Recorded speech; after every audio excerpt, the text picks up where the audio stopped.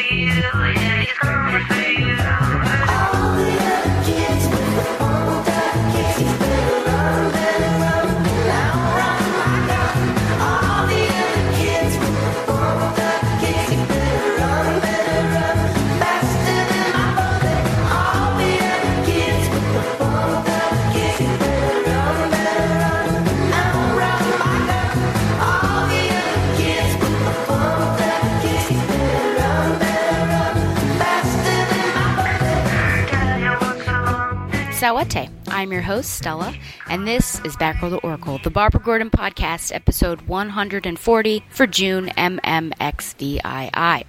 Batgirl the Oracle is brought to you by Alien Theory on YouTube. Batgirl the Oracle is also brought to you by MileHighComics.com, your new and collectible comic book store. Mile High Comics has an inventory of over 5 million comics from the gold, silver, bronze, and modern age, and over 100,000 trade paperbacks. If you're not into the vintage stock, Mile High Comics also has a subscription service called the New Issue Comics Express, offering a discounted price for comics ready to hit the shelves. So if you're looking for vintage back issues or a great modern subscription service, be sure to check out MileHighComics.com. Batgirl the Oracle is a proud member of the Batman Universe family of podcasts. Hashtag TBU family. Support TBU and subscribe to the show on Patreon by going to thebatmanuniverse.net. Well, I saw 2 great movies in the span of a week, I guess I could say. So first of all, I want to explain why Batgirl the Oracle is brought to you by Alien Theory. And no, I did not mess up and there's no promo there. But Alien Theory is this great YouTube channel, and he also has a Facebook page that explores different questions about the alien mythology, the xenomorphs and things like that. And I've just been enjoying those videos, and so I thought I would pimp him out a little bit. So I did see Alien Covenant. It's all been building up to this, checking out news, talking with my friend Jacob about it, getting really pumped up for it, and I finally got to see it. So because that is very tangentially related to Barbara Gordon, you can stay tuned to the end of the show where you will have a pre-show or pre-movie interview with the people that I went to see the movie with, and then there will be a post-movie review with both of them, and then I come back and share some more detailed thoughts. So that's going to be at the end of the show. And if you haven't seen it yet, you don't want to be spoiled, you may not want to listen, But otherwise, lots of fun there. So be sure to check that out. The other movie I saw was Wonder Woman, which was great. So I saw it on Thursday before it came out at 7. And then I saw it again Saturday afternoon. And I loved it. There was so much, I think, riding on this movie just for the future of, I think, female-led franchises or just movies in general. And she delivered. I love Gal Gadot already from Fast and the Furious, obviously, but she just really was Wonder Woman. I love the Themyscira, the backstory. I think it was wonderful. Cutest girl ever that was playing young Diana, getting to know different Amazons, having some humor mixed in with all of that. And then as Diana goes off into the world, sort of showcasing her naivete a little bit.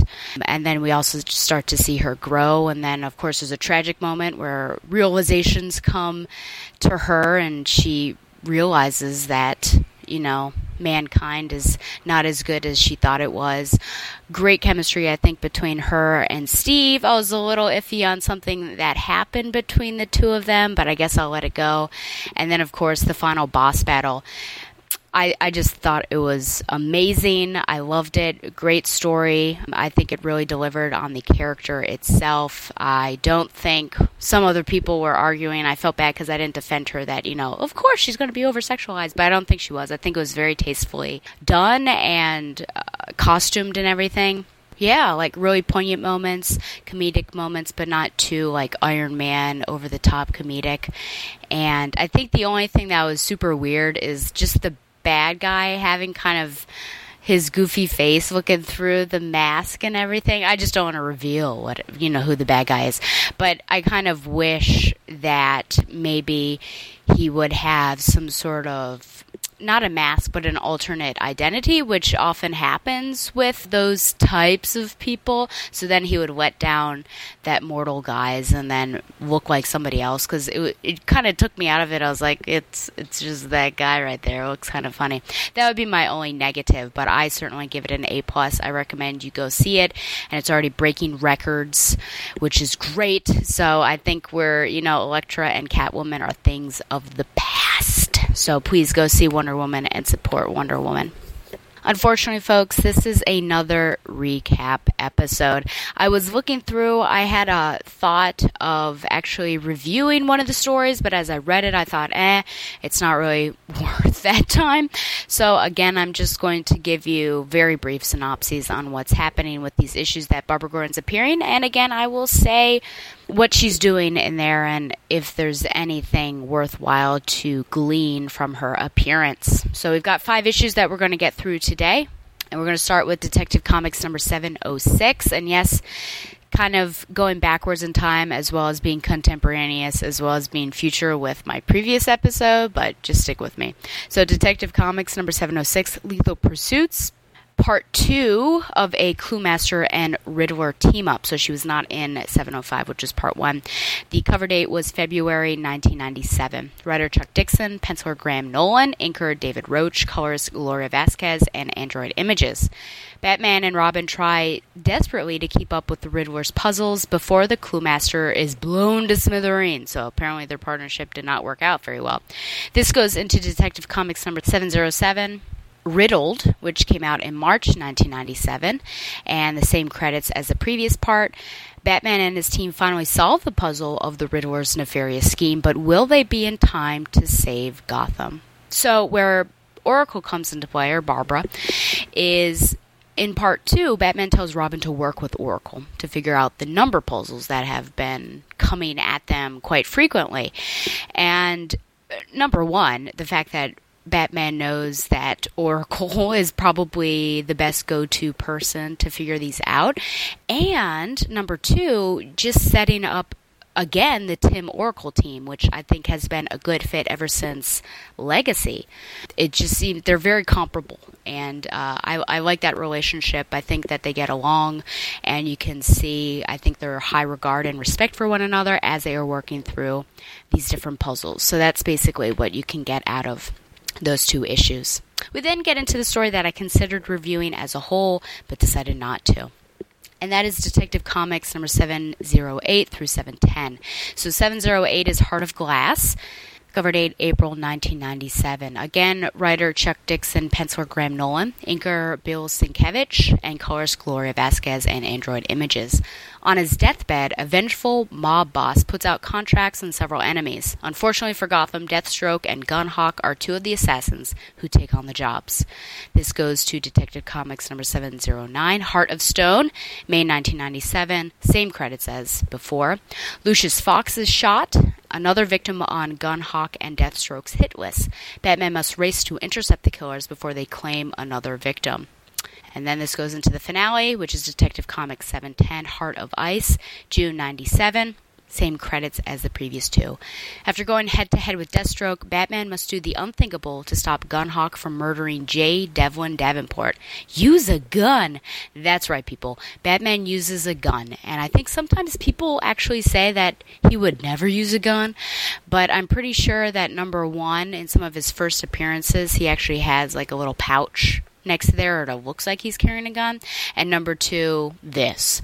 So if anyone ever tries to say to you that Batman never used a gun and he hates them, you can say, well, yes, of course he hates them, but you're wrong about him never using a gun. So here we go. So Oracle is helping to find the connections between the victims as well as possible suspects. She's mostly speaking or having conversations with Robin about the case, but there's also a scene where she speaks to Alfred, but again on the case, and that's actually a pretty fun little conversation between the two of them because Alfred's like buffing the cave floors, which is weird. At one point, when she doesn't see a pattern between the victims, she does muse that it will take a few more deaths for a pattern to emerge, and Robin says that she better not let Batman hear that.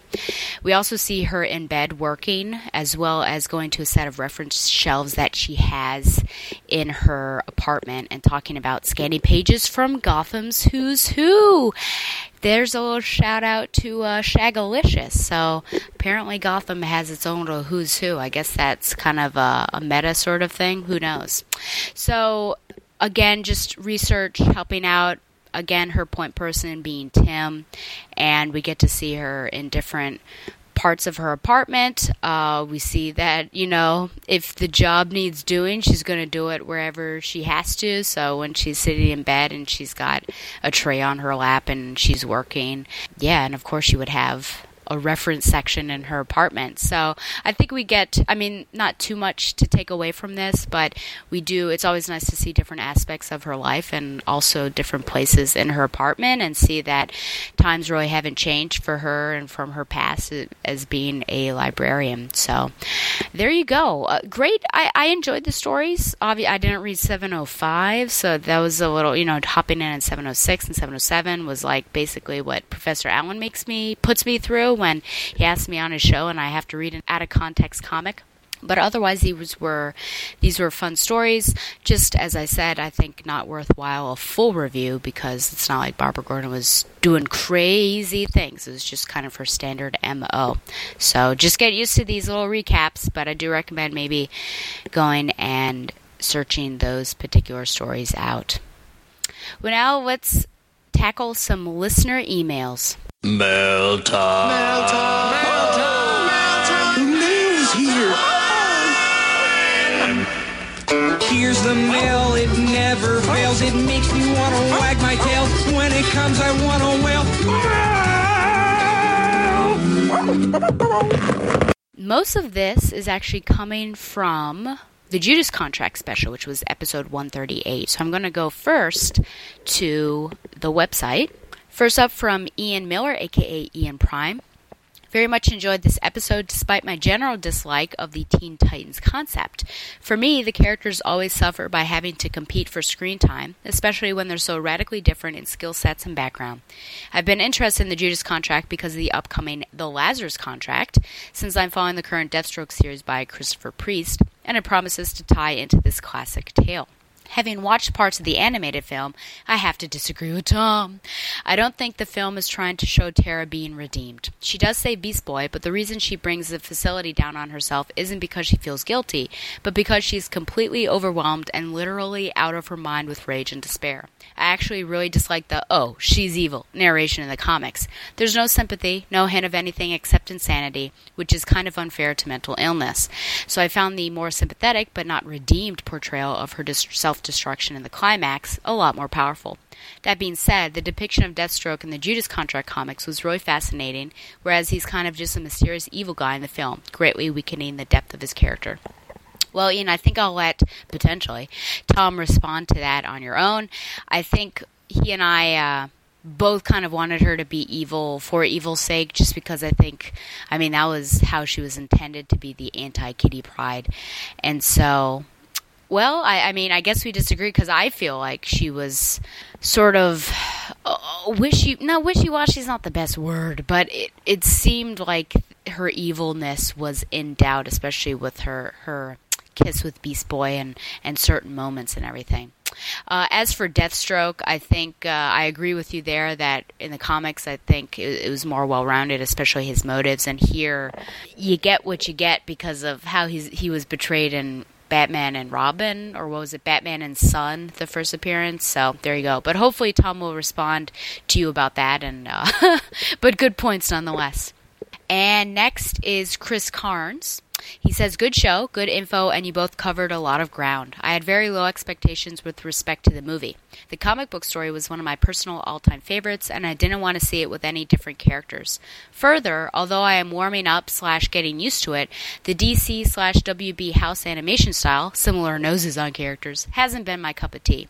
With all that, I confess I like this much more than I thought I would. Although I miss Donna, I'm glad she did get an appearance. I think it did a good job overall conveying the story elements and characterizations for the format, and I like the vocal talents of the cast. As someone who is buying / reading New Teen Titans prior, during, and after the Judas Contract initial release in comic books, I have to tell you the panels depicting the reveal of Tara, complete with the ominous shading on her face, working for Deathstroke and New Teen Titans number 34, mind you, a few issues before the Judas Contract played out, gave what pre-internet fandom I was involved with a hell of an emotional gut punch. All my friends were shocked when this issue came out. It was widely talked about and sparked debate and conversations. I don't know if 34 is collected with the Judas Contract trade paperbacks, but to me, if you wanted the weight and impact of the story in comic book form, you should at least go back that far. Hell, maybe even to the introduction of Tara.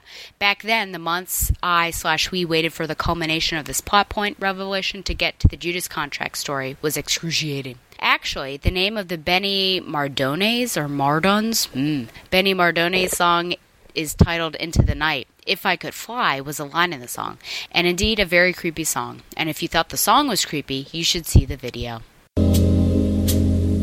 She's just 16 years old. Leave her alone, they said. Separated by fools who don't know what love is yet. But I want you to know, if I could fly, I'd pick you up, I'd take you into the night and show you love like you've never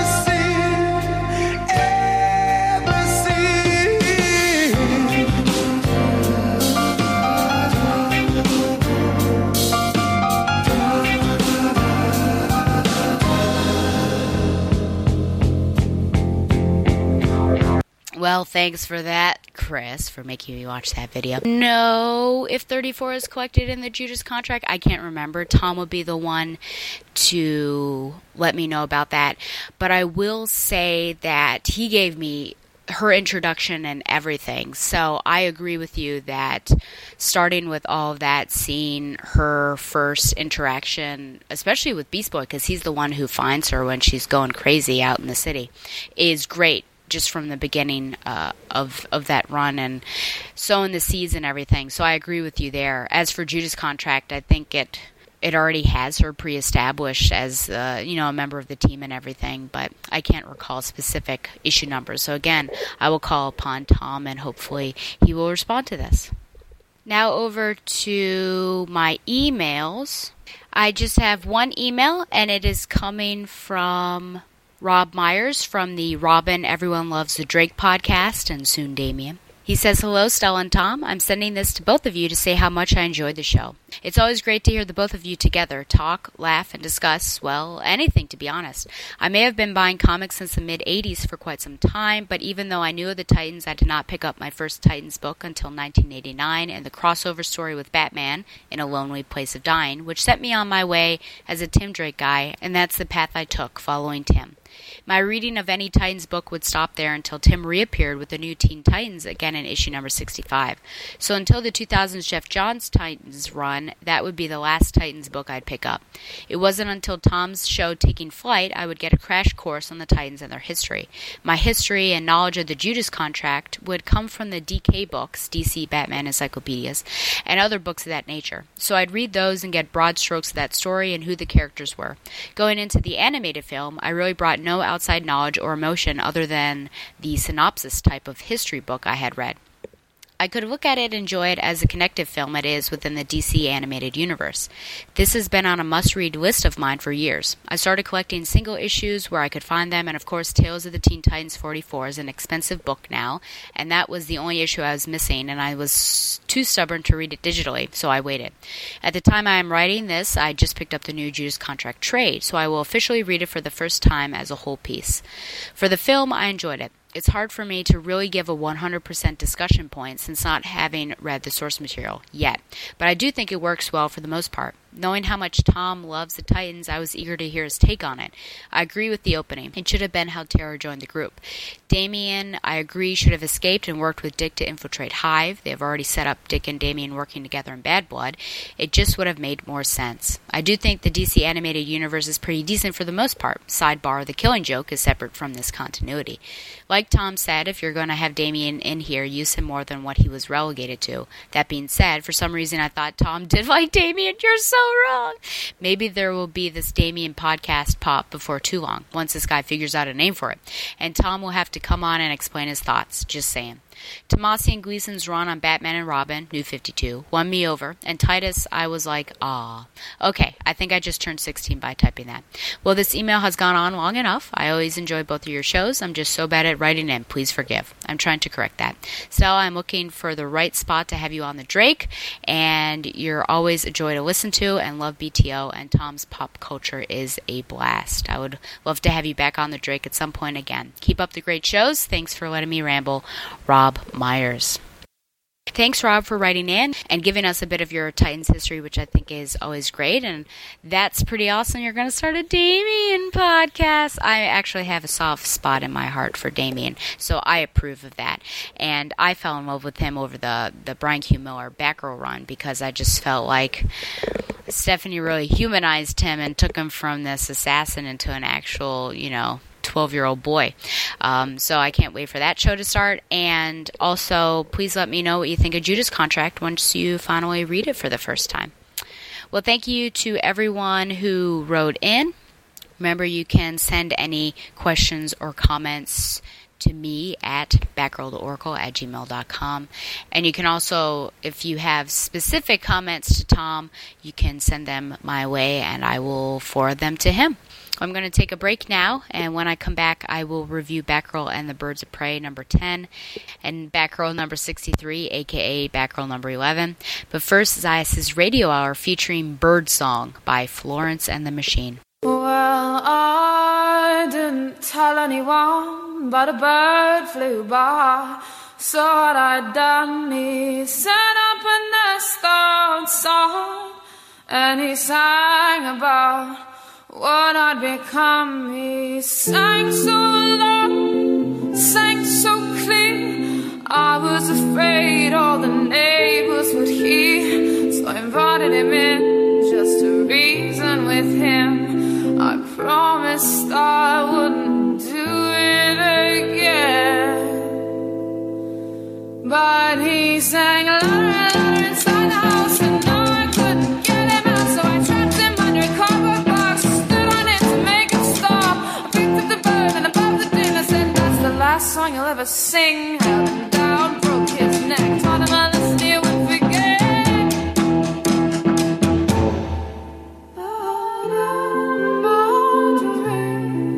Began to career that I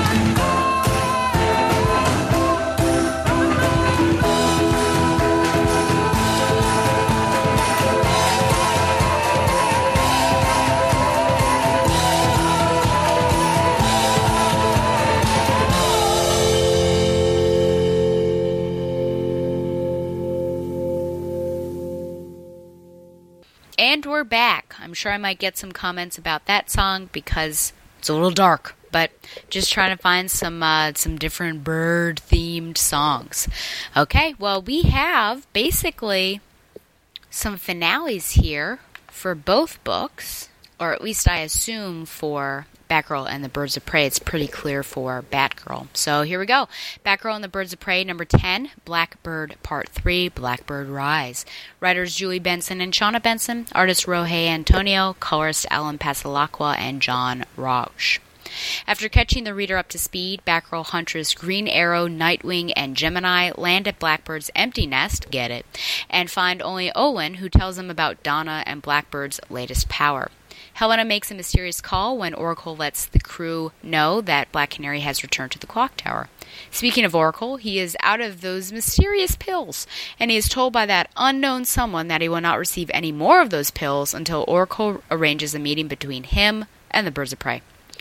From the ground, the clock tower looks destroyed, but inside they find Dinah and are happily reunited. She says that Blackbird forced her to reveal all the secrets, including the tunnel that leads to the Batcave. Say what?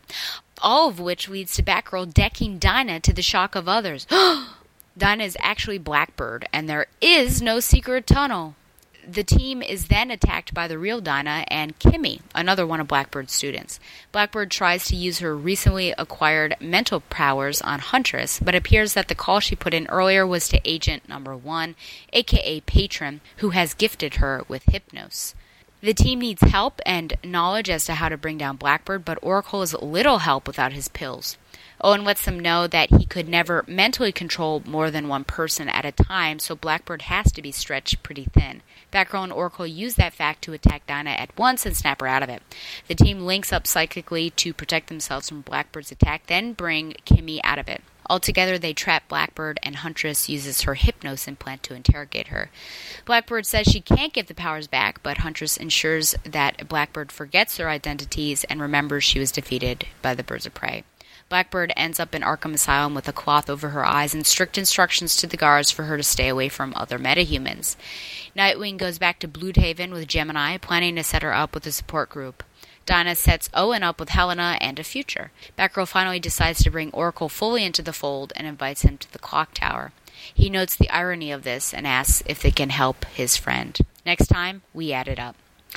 So, like I said, far as I know, this is the conclusion of the Blackbird storyline, and I thought that overall it was a strong storyline. I think a pretty formidable villain that can take powers, like I said, very much like an Amazo, and it was great the way that the cast of characters came together to help and really used, I think, both their brain and their brawn to take her down. So overall, I really like this story arc. I will say that Owen's mind wipe seems slightly inconsistent. He doesn't remember some things, but he remembers others, like the fact that he lost his powers, the fact that when he used them, he was weakened in some areas, but, he doesn't, it's just very inconsistent, like I said. What are these mysterious pills? And when Gus is acting off, why doesn't anyone call him on it? We've been mistrusting Gus, I think, for this entire time, since issue number 1, right?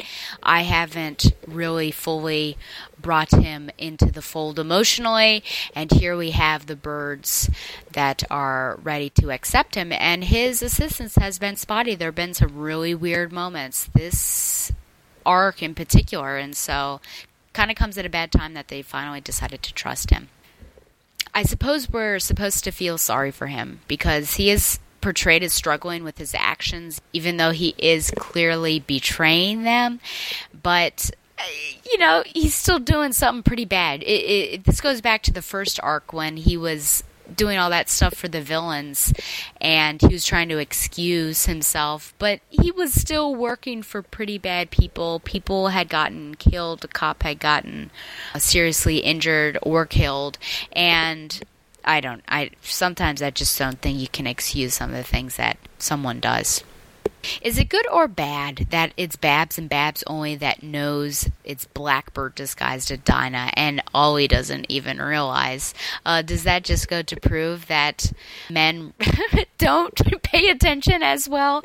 And I guess this sisterhood is stronger than something that Dinah and Ollie would have, but at the same time, I guess you could just argue that Ollie, of course, wouldn't have known that there was not a tunnel leading from the clock tower to the Batcave, and also just some word choices that Dinah was saying. So I guess you can argue either way, but I do think it's funny that Babs was the one to figure it out. Babs was the one to clock her, and then you see everyone's shocked faces, which was pretty funny. I like that Helena's past as matron comes into play, especially with the Hypnos. At first I was confused what they were talking about, because clearly Nightwing knew when she said, I need to make a call, and he says, are you sure? Something like that. And I thought, who? What? But then later on you realize what's happening, but kind of at the very end, so it's good to read it again and see like, oh, okay, now I get it. The fighting sequence is great because it highlights different power sets. It shows the difficulty of the match, and it also calls, I think, here for more brains on the part of the heroes than brawn, and also just working together in a very nice moment. Everyone has to work together to defeat Blackbird, even those former students who are now sidelined, which I thought was interesting. So like I said, really taking in or almost broadening the cast, because, you know, we go from 3 to maybe 7 people that were working together to take down Blackbird. Now, at the end, we see that the villain is defeated, but I think we also get a sense that she might return, and quite honestly, I think she's in a bad place, because you tell the Arkham guards that she should stay away from metahumans, but if we could trust the Arkham guards to do their job, then people would not be escaping in Arkham. So I kind of doubt that she's not going to escape and then get more powers, which is going to be really, really bad. But you have to also think about it, that any power she gets, that villain would then be powerless, right? And also Arkham is more like the insane people, but there I think would be people like Poison Ivy, who's got some control over things, and maybe Livewire. So who knows? But we'll see her return sometime. Hopefully not soon, because I don't like when villains are used too soon. But maybe put her in a nice rotation after a while. We do get a happy-ish ending for Owen and Gemini, as deserving what they need. I think Gemini certainly is going to have a more difficult time moving on, since she actually killed her friends, but I like that we bring into play what's been going on in the Nightwing title with that support group, as well as Helena and her teaching side and everything. So overall, I'm going to give this issue 9 out of 10, and I think that the whole arc is very much a 9 out of 10 birds as well. Now into my final book, and it is a finale. It's Batgirl number 63, aka Batgirl number 11, Son of Penguin finale. Writer Hope Larson, pencils and cover Chris Wildgoose, inks John Lamb, colorist Matt Lopez. Batgirl bursts in on Black Sun and Penguin just as a Flash retirement party breaks into Penguin's office. Yeah.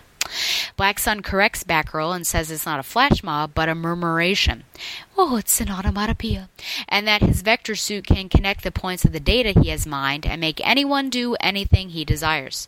Batgirl realizes that a murmuration is what you call a flock of starlings, also known in Denmark as Sort Sol, translated as Black Sun. See how we got there? Black Sun, the villain, tells the mob to kill Penguin, but Batgirl saves him. Too bad he won't help her in return. Batgirl goes chasing after Black Sun, but he has corrupted some footage of her and now portrays her to the world as a vigilante gone rogue. He plans on purging the streets of Burnside and making it safe again, like a Safe Streets 2.0. Another mob of people attacks Batgirl and she escapes. She realizes that she needs to go somewhere his signal will not transmit, and she thinks back to an otherwise useless scene in the bathroom where she learns from other people that Prospect Pine Park is useless with technology. At Burnside Square, Black Sun is standing atop of a ship sunk in a cement, IDK, and talks of how he will make Burnside great again. When suddenly Nightwing appears and accosts Black Sun, telling him of his inadequacies. Take that as you will. A chase ensues, which brings them both to Prospect Pine Park, and Nightwing is actually Batgirl, playing on Ethan's jealousies. His minions lose their mind control, and Batgirl kicks Ethan's suit, which shorts it and begins harming Ethan, actually burning him, or electrocuting him. Batgirl uses some bat fire extinguisher after some time, standing there and watching all of this transpire. True. Later, at a re-warming party for the return of Frankie to the apartment, we see all is right again with Elysia and Joe, and they found a good doctor and are moving forward with the baby plans. At a hospital, Ethan has burns on 90% of his body.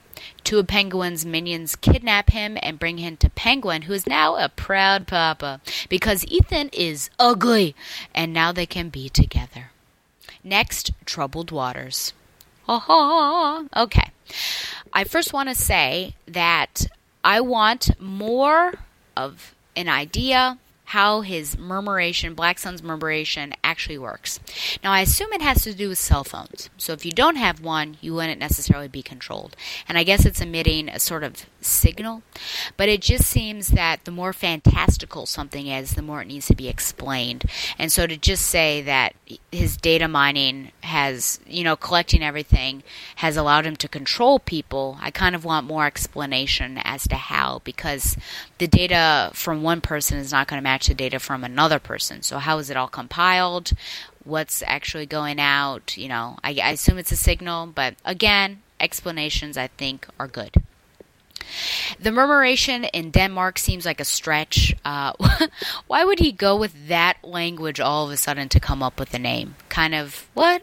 That's really you're sorting through, you're hitting the bottom of the barrel is what I'm trying to say, if that's where we're going here. I'm not surprised that Penguin didn't help Batgirl, but I am surprised he didn't do anything. Normally the Penguin holds quite a bit of a grudge. Again, we get Batgirl's public approval put in jeopardy, which happened in the Burnside run, if you recall. How many times will this continue to happen? I think people probably need to just, trust in Batgirl.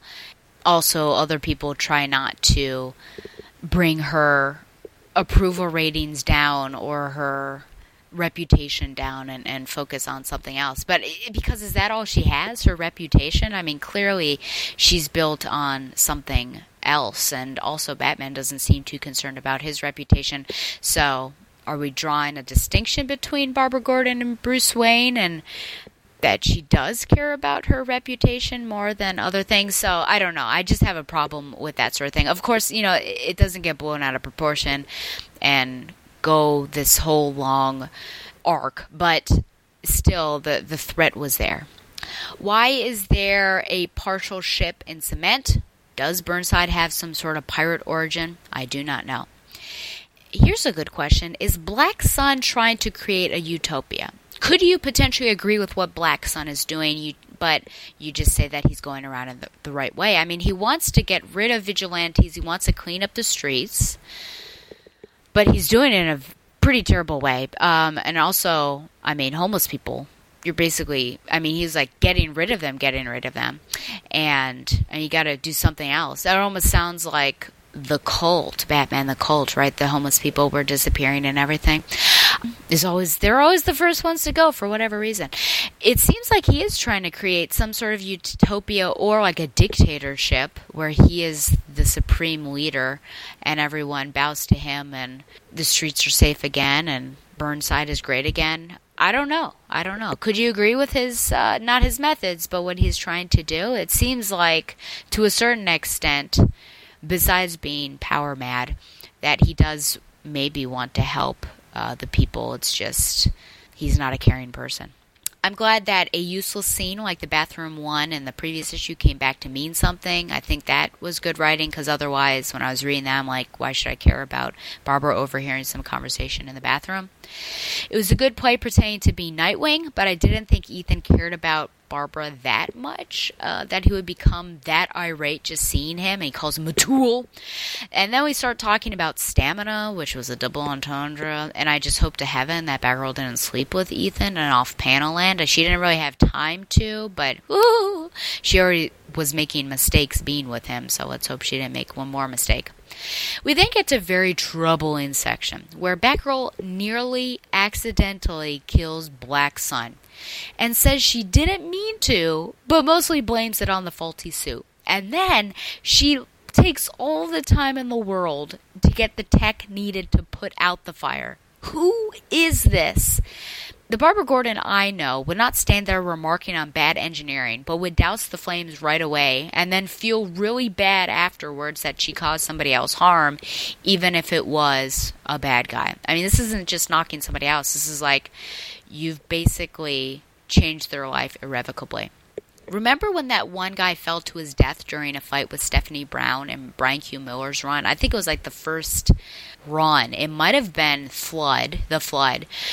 But she was really upset by that. And that stayed with her for a while. This, what we're reading here, just seems really callous. He could have died. He suffers life-changing damage, as is, just like I said. And here she's just watching him roast. And she's like, gee, that's all it took was one kick. And then is fumbling around and getting it. Like, he could have died. So I don't understand who you are, Barbara Gordon. I don't understand how you can be written this way. Then later on in her narration during the party, she says that the good parts of their time together there, meaning Babs and Ethan, were almost worth all the bad. What? How could you say that? Oh my goodness. This is so whack, is all I have to say. The good parts of their time together were almost worth all the bad. He dumped her for no reason. He's a bad guy. She, basically the only good was that one party. Guess what? He's also a bad guy. She was already suspicious of him and was practically using him to really just investigate him. Oh, and he's a bad guy. But hey, that's okay because the good parts of their time together were almost worth all the bad. I do like the rewarming party, though clearly Frankie needs to better choose her girlfriends in the future and maybe not move in with them so quickly. And we also get a good feeling from Alicia and Joe, so I think that's great. The ending with Penguin and Ethan is also appropriate because, of course, he would accept him now that he's ugly, and Penguin has seen what he can do. So I look forward to what that partnership will look like. But again, just like in Birds of Prey, I hope that this doesn't occur right away, but maybe later on. And also, Ethan, I don't know, he kind of has to accept his father, right? Because he was pushed away. So maybe they'll go to one of those camps that you do some trusting exercises and things, and you work together. Maybe that'll be good. This issue I'm going to give a 5 out of 10. More mischaracterizations of Babs. I shouldn't be surprised, really, anymore. I think there are some stretches on things. I do want to know more about the technology. Sometimes over-information is good because I think it shows that the writer knows what he or she is talking about, so I would appreciate that. Overall, I didn't really care for this arc just because I think it dragged Barbara Gordon down. Like, she was doing really weird stuff. Was she dating him? Was she not dating him? Was she pretending just so she could investigate him? Or was she not?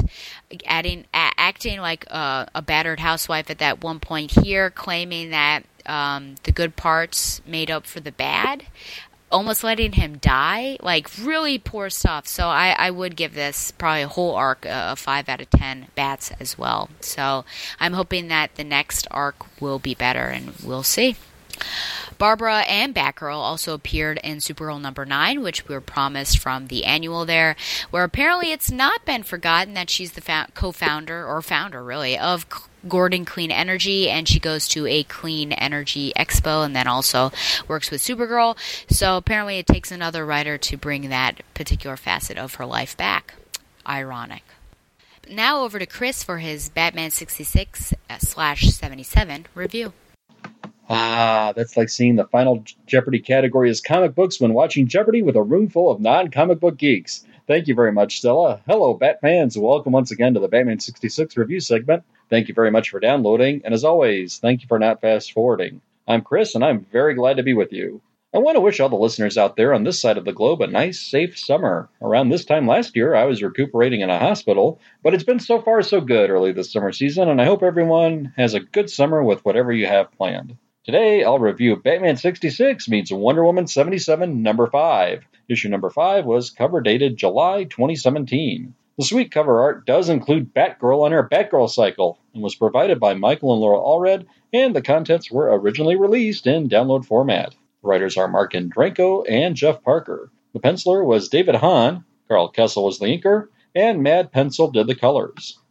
This issue opens on the outskirts of Gotham City in 1977, with Wonder Woman on her motorcycle, wearing her dark blue accompanying uniform from the TV show, tracking down a bootlegger delivering what appears to be contraband beer to Killer Croc, working for someone who's unidentified. Wonder Woman makes quick work of Croc. Commissioner Gordon appears, but we find that the commissioner is now Barbara Gordon. She's with Chief O'Hara, who we see as the daughter of the man we know from the show, and just like her dad, she speaks with an Irish accent. Barbara thanks Wonder Woman and tells her that she's ascended to her now retired father's position. Wonder Woman notes that the League of Shadows symbol is on one of the boxes, and asks if Barbara can summon Batman by bat signal, but Barbara tells her that Batman has hung up his cowl after a battle with the Joker a couple of years ago, and an adult Robin, now going by Nightwing, has taken his place. Wonder Woman makes her way to stately Wayne Manor, home of millionaire Bruce Wayne and a not-so-youthful ward anymore, Dick Grayson, and Bruce takes her down to the Batcave and he confirms what she's already been told. Batman hung up the cowl, and the reason was after a deadly confrontation with the Joker, after he discovered Bruce's identity. We also learn that Alfred has now died, his heart unable to handle the shock of a Manor invasion. Wonder Woman asks for Bruce's help, but he hands her a tracking device to help her find Nightwing. We find Nightwing is at one side of Snake Creek Canyon on his motorcycle, and on the other side of the canyon, the villain Copperhead has Catwoman seized. Nightwing successfully jumps the canyon, and Wonder Woman gets Catwoman free from Copperhead's grip, with Nightwing capturing Copperhead in a net. We learn Catwoman is now reformed, and she hosts our heroes in a private room above a disco she knows, where they all confer. Wonder Woman states that Ra's al Ghul is back, but she is unsure why. Catwoman provides a reason. When Talia hired Catwoman, back in issue 1, to steal Mr. Finley's books, Catwoman restole them, and she did it for the treasure maps that they contained. Nightwing forwards the maps electronically to Bruce back in the Batcave, and they all simultaneously work on the maps and eventually and separately come to the realization that they are the locations of Lazarus Pits, one of which is under Arkham Asylum. At the very same moments, Talia appears and grabs Catwoman from behind at her throat, and Ra's al Ghul, with minions in tow, announces to Bruce that he has breached the Batcave. To be continued. Wow, okay, I hope someone besides myself got these nice 70s pop culture references that we had here. The opening bootlegging bit appears to be a nod to the other film that came out in 1977, besides Star Wars, Smokey and the Bandit. Here it appears that the beer in question is called Sewers, a takeoff of Coors beer, which was used in the movie. Nightwing's motorcycle jump is reminiscent of Evel Knievel's unsuccessful attempt to cross the Snake River Canyon in 1974 by a rocket-looking sky cycle. Before Wonder Woman arrives, we see that Bruce Wayne is listening to the King Biscuit Flower Hour on the radio, something a lot of people did back then, as it was a popular syndicated show. But who knew that's what Bruce's music tastes were suited to? The artwork here is exceptional, and we have some nice touches. Bruce's bat pole appears to be bigger than Dick's, something that others have noticed who watch the TV show. In the Batcave, we see what appears to be his mother Pearls on a strand next to an urn with a picture of his father. Bruce and Talia's hair now appears to be somewhat gray now. And speaking of hair, we see that Nightwing is now working some very noticeable chest hair. I think many fans of the Batman series would wonder how an adventure would look 10 years after the show went off the air. I seem to have a memory of Adam West posing the thought to himself that if he had happened to do such a show, he'd get a call to a case and they'd open the panels to the Batcave and all this dust would float into the den. Like Wonder Woman's sad expression in the cave, I was a bit sad too seeing Bruce resign to this self-imposed, quote, retirement. Not a version of Bruce we've seen in his later years and all the depictions I've seen of the character in various incarnations in the media and in comics. The details of what exactly happened with the Joker are unclear. We're just given barely enough facts of a reason, which will have to suffice for now. I'm a bit at odds coming to the grips that Bat world would be a bit darker in this following decade. There is the mention that Batgirl and Batman worked together for a while. Possibly this could have happened if there was a season 4 and Dick went off to college, Bruce and Barbara would have worked together. Inexplicably, Wonder Woman has Batman bound up with the golden lasso on the cover of this issue. But we do have Batgirl on the cover, and it's the all red, so I'll let it go. Over on the TBU website, Jerry Green gave this 3.5 out of 5 stars. I'm going to give Batman 66 means Wonder Woman 77 number 5, 9 out of 10 bats. we finally get a glimpse of to the post-66 Batman world. And while it's not too pretty, it does have a lot of heart, and it tugs at your emotions. Plus, we have Catwoman, now seemingly reformed, working as a heroine, and we've got Barbara Gordon, and we've got a double cliffhanger. This is excellent stuff. Okay, so as promised, I said I'd talk about my favorite Wonder Woman episodes from the 70s. So I came up with a top 10 list, and I'm going to include two-parters as one. And here they are in no particular order. I do want to give an honorable mention, though, to a couple of episodes. We had one called The Man Who Could Move the World. This was from Season 2. It involved some scenes of Wonder Woman 77, but it had some scenes back from World War II. This involved a gentleman who had telekinetic powers, who is of Japanese descent, and he blamed Wonder Woman for the death of his brother. This is pretty emotional stuff. Also, an honorable mention to the episode entitled I Do from Season 2. A bit cheesy and a little bit uncomfortable watching some of the scenes in the massage parlor where a masseuse tries to work out government secrets from wives of government officials. However, in the opening scene, we do get, if anything, we do see Wonder Woman, or rather Diana Prince, get married. Although it's a ruse, and it's not to see Trevor, I did think the wedding scene was something a bit unusual and a bit shocking for an opening of the series. Very 70s style wedding gown, and that's all I'm going to say about it. But those are the honorable mentions. Okay, so in no particular order, we also had the pilot, which was the first episode of the show, technically. This was the episode that introduced us to Wonder Woman. It was very faithful to the comic book. I believe Stanley Ralph Ross had written this, and this was really, really good stuff. Very, very faithful to the source material, and it kind of set the tone for the show. Followed up, I'm going to list Fausta, the Nazi Wonder Woman. Wonder Woman gets a Nazi equal counterpart. This is again from Season 1. It guest starred Linda Day George as Fausta.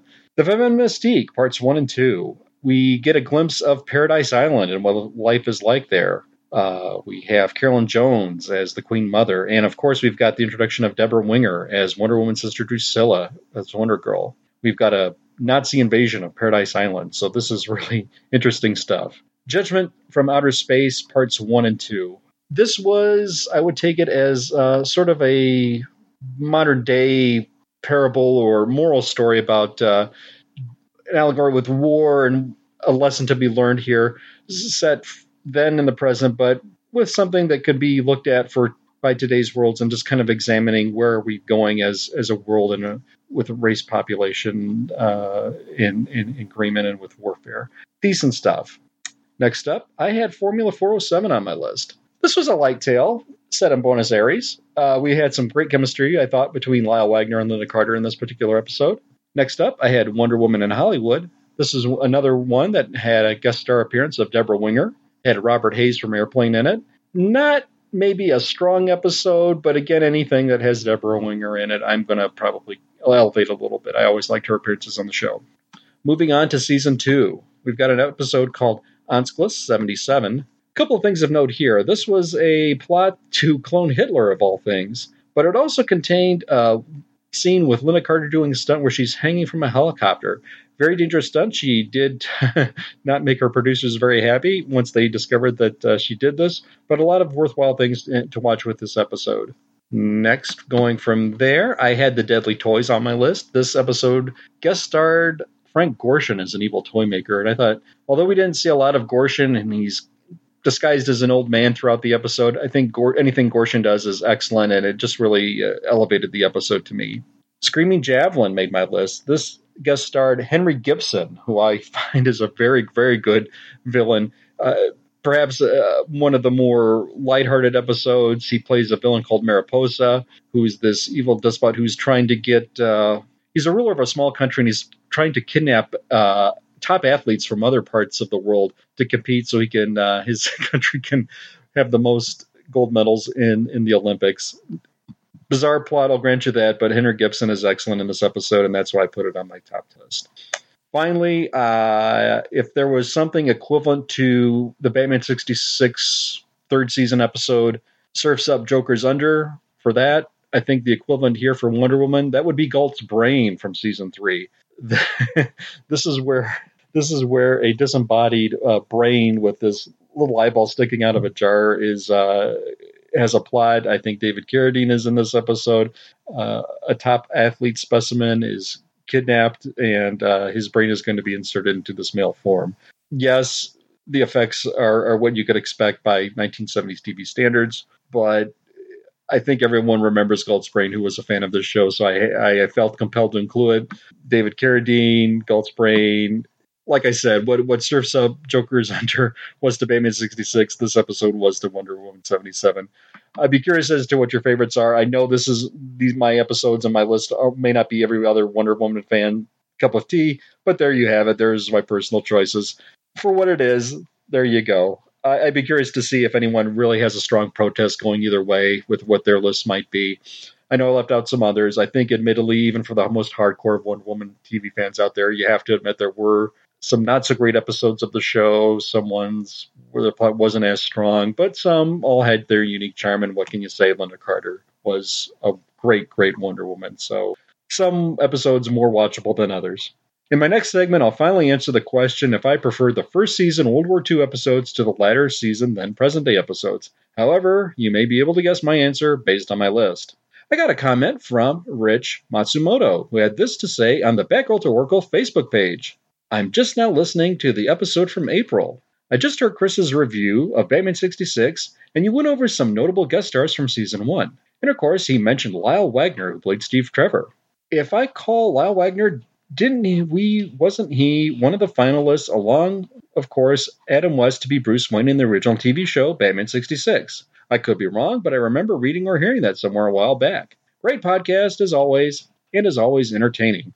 Well, thank you very much for writing, Rich. You're absolutely correct, and shame on me for not mentioning it before. Yes, Lyle Wagner did audition for Batman, and there are test reels that exist, and you can watch them on YouTube. They're very, very interesting to see.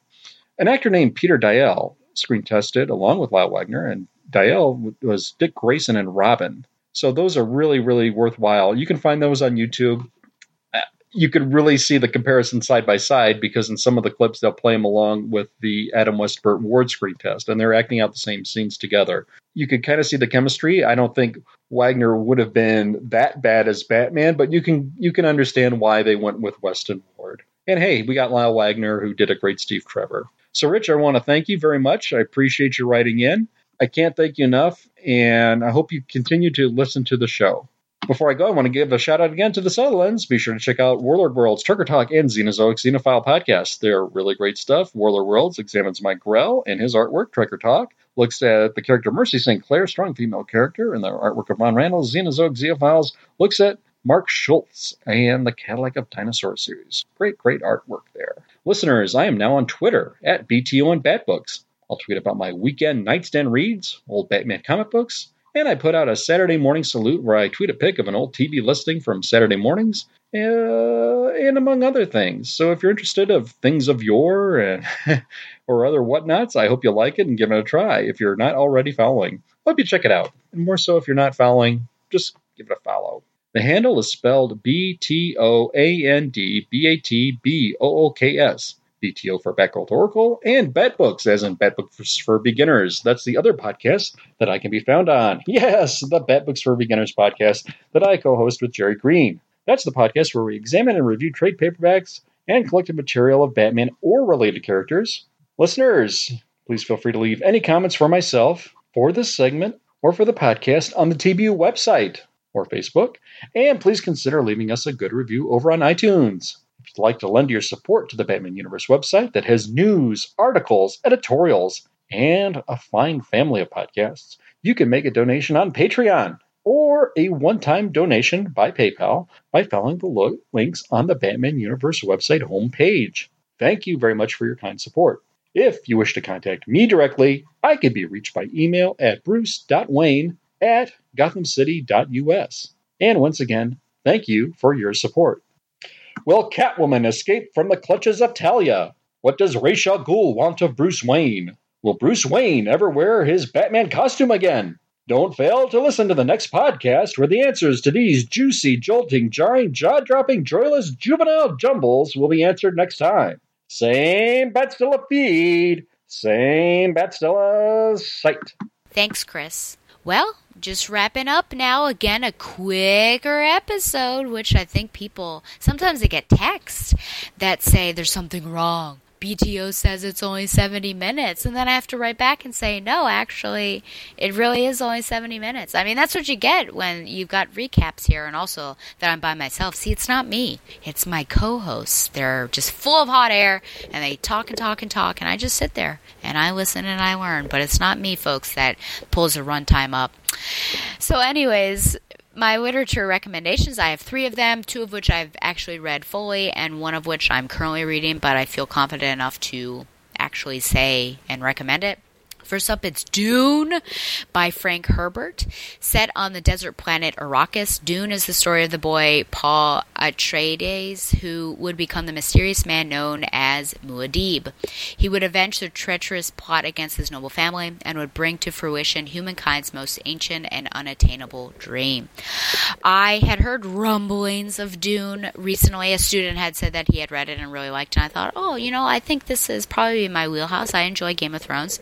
And so I started reading it, and it's a quick read even though it's 800 pages long.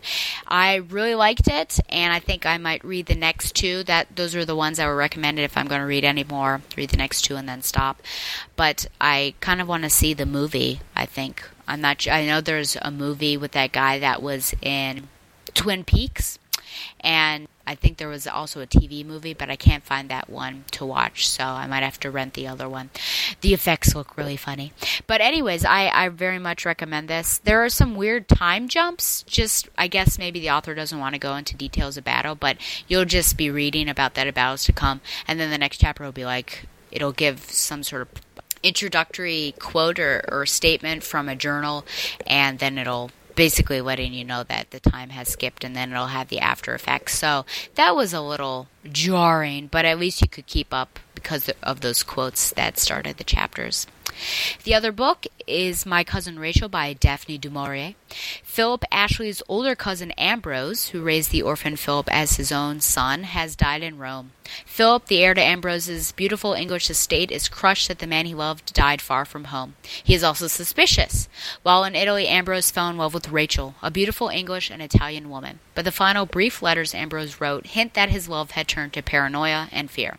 Now Rachel has arrived at Philip's newly inherited estate. Could this exquisite woman, who seems to genuinely share Philip's grief at Ambrose's death, really be as cruel as Philip imagined? Or is she the kind, passionate woman with whom Ambrose fell in love? Philip struggles to answer this question, knowing Ambrose's estate and his own future will be destroyed if his answer is wrong.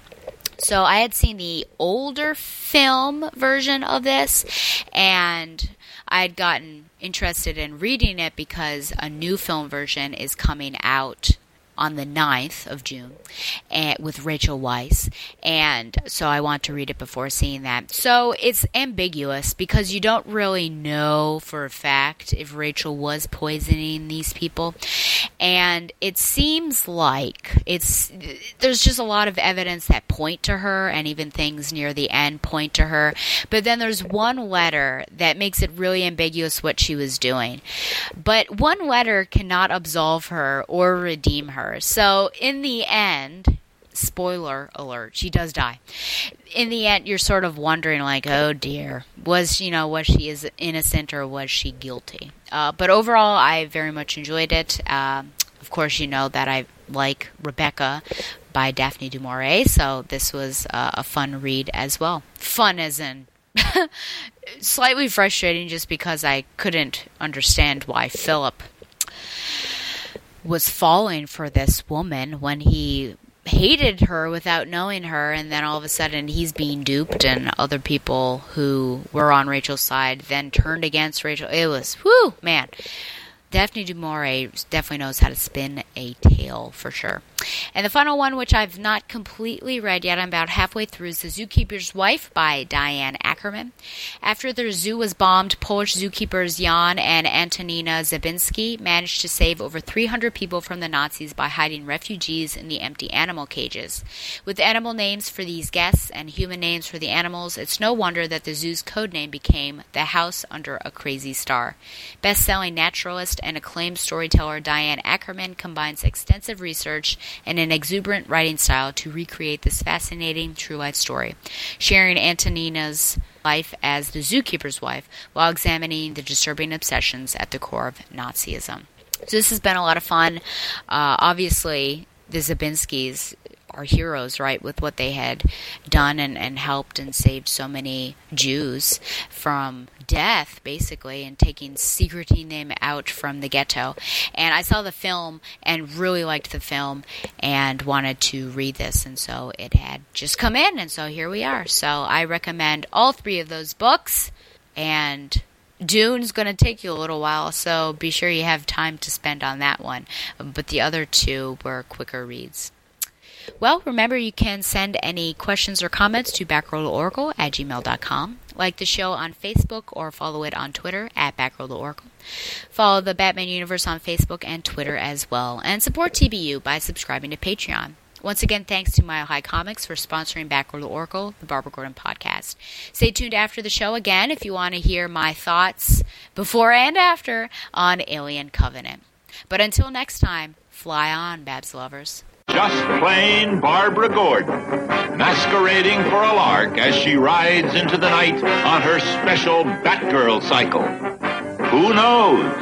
Is the dynamic duo destined to become the triumphant trio?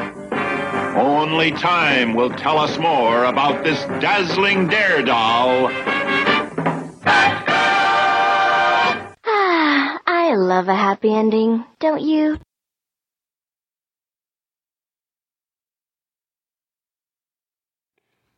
Hello, this is Stella. As many of you know, I don't want to be too loud. Shh. As many of you may have known, I enjoy the Alien films, and I'm sitting here ready to watch Alien Covenant. And I'm here with someone else who enjoys the Alien films, Jacob. Hi, how's it going? And I have also contracted his mother, Dina, which, if you recall, Shag knows about Dina and thinks very highly of her, to come with us. Here's Dina. Hello, everyone.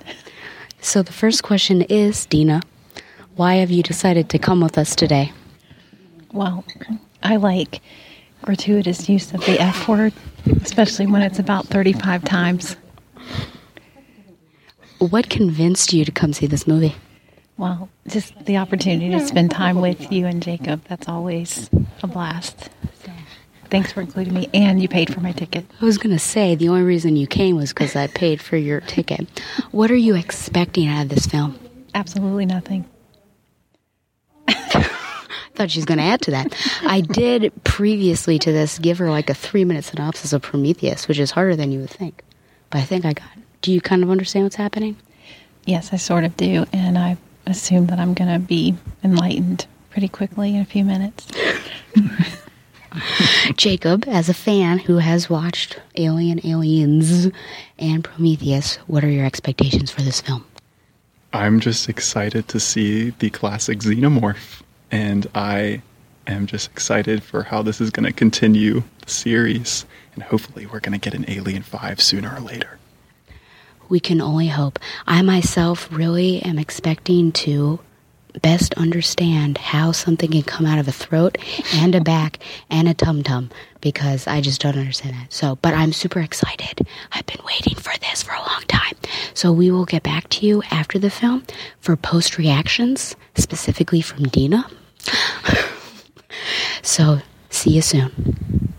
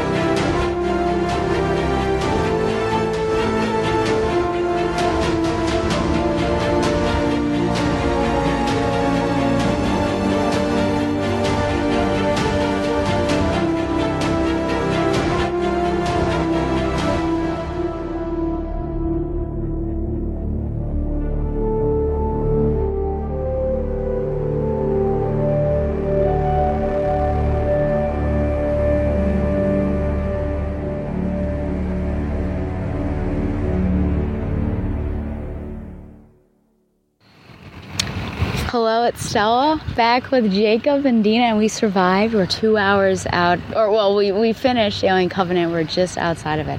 So I'm going to accost Dina first. So Dina, what are your thoughts following seeing this film? Well, first of all, I'd like to thank you, Stella, for treating me to that movie, and welcome. Also for the peanut M&Ms that made it all so good. Well, I'd like to say first that I think probably only about 20 of the F words were gratuitous, so I think the other ones were not. Okay. Also, I don't know. I think at one point, like I told you, I was laughing a little, which surprised me. I never had to cover my face or my ears, so that was a little bit of a disappointment. I think once you've lived through the 80s and Freddy Krueger and Jason and The Shining and some of those other flicks that I've tortured myself with, this was a little bit tame. And I think even maybe the original Alien was a little bit scarier. I'm not sure if that's just wishful recollection or what that is, but all in all, I enjoyed the time I spent with you and Jacob, so that's always never a waste of time. So thank you again. What can we learn, or what can people learn about touching unknown things after seeing this film? Well, obviously, you would always just not do that. I mean, and you know, there's wisdom in washing hands, and all those lessons I've taught my children, I think, came into play here. And yeah. Thank you. Jacob, what are your thoughts? Since this has been built up a great deal, you're slightly spoiled. You've been feeding me lots of sci-fi news articles, so did this hold up to your expectations? All in all, this movie was fantastic. It definitely lived up to the hype. I was definitely pleased with what I saw on the screen, and it was a wonderful experience. I enjoyed it a lot. Did Ferris deserve her fate since she left Corrine in there with with all that stuff that happened? She had that coming. That was a terrible thing to do. I think of the 35 F words. You said 15 were allowable. I think all of the F words that were allowable came particularly from Corrine, because when you're trapped in a room with an alien, I think you have a right to explode some F words. I also liked so if that ever happens to me, just be prepared. Let me out, Dina! I also really liked it. I was prepared for lots of this stuff, but I think it was intense. Maybe not like super frightening, but I think it was suspenseful. And the end was a bit anticlimactic, but also a little scary, because now you're like, what's going to happen? And you built up liking these characters. It's very open-ended. I'm looking forward to seeing what Mr. Scott does with his future films. Dina, did you grow to care about the Covenant crew at all? Probably Walter. Yes, I was very sad about Walter, not to give anything away. I was a little puzzled about the Last Supper picture at the end. That was puzzling to me. Thought we could have explored the faith issue a little bit better. So, yeah, maybe in the next one. Yeah, both people with faith, because if you remember, what was her name? Corrine? No, the other one that I said, she's lasted longer than I thought she would. Rosie. When she took off her jacket, did you notice that she had a Star of David on? I did not notice that. Okay, I don't know if there's some sort of Ridley Scott agenda there. Who knows? Did you grow to care about the crew? I did. I don't know what to say so that I don't spoil it, but I feel like I was a little more attached to the Prometheus crew, because we got to explore their different skills and their different agendas more. But definitely I was attached to Daniels and to Tennessee. Oh, yes. So final question, would you recommend it? Would you see it again?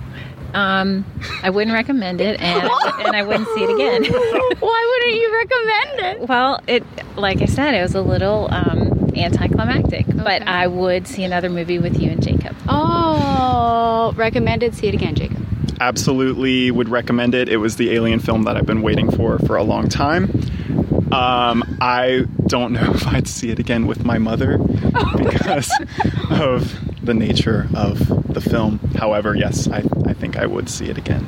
And I recommend it for any Alien fans. I don't think it's a casual moviegoer, and I think you kind of need to see Prometheus to back it up. One other comment. Oh, yeah, please. I just think in general, rated R movies are unnecessary. Okay, So, explain. Just a lot of, just for effect. Uh-huh. And I think if you're really intelligent and really savvy, I think you can get your point across without the need for an R rating. Yeah, I agree. I mean, I think the three of us can get by everyday life without dropping any sort of F-bombs. True that. Yeah. And I recommend it, and I would see it again. But I think I might like Prometheus slightly more, if only because of Elizabeth Shaw, perhaps. But this one, I think we got all the creatures and everything that we wanted, and I think it got closer to Alien, perhaps. But You hear that, Shag? Prometheus is good. Ooh, Shagalicious. Okay, well, this has been Stella, Jacob, and Dina for the last time, and hopefully you enjoy this. Goodbye. Fly on, Babs lovers. Good night, everyone. Hey, it's Stella on her own now, and I want to do a bit of a postscriptum, mainly because I didn't want to keep poor Dina and Jacob waiting outside of the movie theater while I did this, or gave more of my thoughts, but also I had, a half an hour ride back to my place for me to think about it, and I felt bad saying that the ending was anticlimactic, and I find it hard to put into words what I actually mean about the ending. I think with Alien and Aliens, you sort of have a really nice ending with hope, I think, attached to it. And even Prometheus, there was, besides the deacon, of course, at the post-credit scene, you had, I think, a hopeful look to what could be with David and Elizabeth Shaw as they go off and try to find the meeting and ask the creators or engineers why. And with this one, it's not a hopeful message. It leaves you with discomfort because you find out, or you realize, who is now actually on board of the ship. It leaves you concerned. So even though Tennessee and Daniels were able to survive what happened to them, now they're very vulnerable because they're in their cryosleep, and of course there's somebody with them that they can't trust. So that's what I mean, I guess, anticlimactic in the fact that you want it to be the conclusion and nice and have hopeful at the ending, but now, like, there's something, you find out that the villain is there and there's nothing you can do about it, and basically ends. So I think that's what I mean by anticlimactic, just that you just found out a big story point and bam, the movie's done. So that just leaves me a little concerned. I also want to go in a little bit more by saying what I mean by Prometheus, liking that slightly more, and I think a lot of it has to do with getting to know the crew a little bit more. At one point during the film, I turned to Jacob and I said, I wish I knew what their specialties were, because that was something nice about Prometheus, where each of them had a particular specialty: biologists, geologists, there was technicians, medical officers, things like that, and it wasn't like given to you in exposition, but you found out along the way, who they were. And this was something you kind of had to figure out as you were going along. Even for the most part, I couldn't really tell, besides the pilot, the medical officer, which you don't even know is a medical officer until basically the end, because she's been doing a lot of the crew work while the people of Covenant are down on the ship. You know about, I guess, biologists, geologists, ecologists, I don't know, Kareen, and then other people you're just kind of maybe thinking that they're military, maybe some of the Marines, colonial Marines, who knows. But that's just something I wish we could have gotten to know them a little bit better. And one of the questions I have is, with some of this material that we were gifted before the movie came out, for instance, I think like a 5-minute prologue called The Last Supper, and you get to, Daniels makes a little speech and says, you all have sacrificed so much to be here. You see all the couples, you get to know that they are couples because you're only sort of figuring it out to begin with.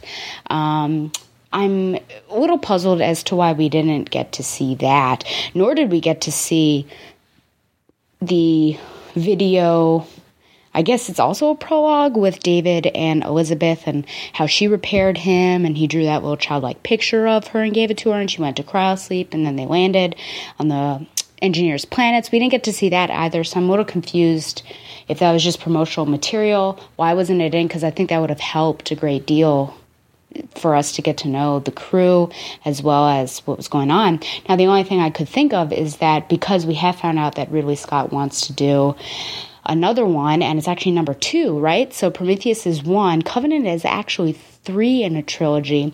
He's going to go back and make Awakening, which is number 2. So my only hope is that perhaps we get the prologue, maybe is Elizabeth and David, getting to know them, and then the end perhaps is that Last Supper, and that's how they bridge the gap there. But with Daniels in particular and her relationship to Walter the android, you see that they have a close bond. There are some really beautiful moments, especially with her talking about building the log cabin and him saving her life. And I wonder, it's clear that he is close to her, and I think she is close to him, as we see at the end. My question is why?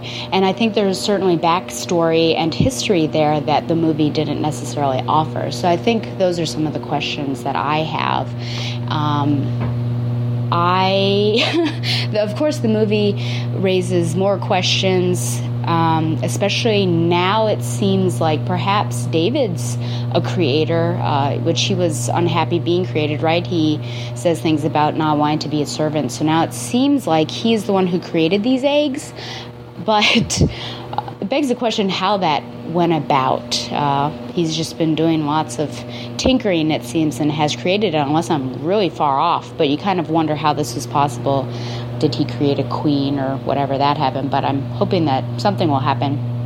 And my final sort of thoughts are, goodness gracious, do not touch things that you don't understand or strange things, because lots of bad things were happening with the touching. And also, no, seriously, because there's touching, and then something came out of what you were touching, and then it entered somebody's body, and then basically you go from there. The other thing I have to say is that Ferris, goodness gracious, karma really came back to bite her. So annoying. I can't believe she locked Karine in that room, number one, wouldn't let her out. Then she's going on, also she's leaving, she's going back and forth, leaving her and trying to get other people there. And why aren't you here? I mean, it's not like they had a teleporter to get to her right away. But also, she was saying about there's an infection, we need to close it down. But there's blood on her face. So even if that were true, she needed to be in that same area. So that was super frustrating. That's the one character that annoyed me the most, certainly, because Karine could potentially be alive. I don't know. But oh well. So I did enjoy it. I think it was what we were looking forward to. People who didn't like Prometheus because they thought it was slow and more philosophical, I think will like this one because it is more action-oriented. I second Dina's thought that it's not as scary, but again, I will say that it's suspenseful, and I do think that there are differences between those two. It answers questions, but I think it also asks questions. And you do get close to the crew, but like Dina said, I think in particular Daniel's in Tennessee, but there are questions that arise, especially with Daniel's relationship with Walter. And now I just wonder what's next. And if we're doing Awakening, we're not going to see Daniel's in Tennessee, so will we know about the fate of the Covenant and that colonist mission, and when will that be? But I think that's all for now, so I'm going to sign off, and I hope you enjoyed this little, train, what are those called? Get off on a weird tangent, there we go. But I really like Alien, so I'm glad I could go and see that and spend time with Dina and Jacob, and I do recommend you guys check out Alien Covenant. See you guys later.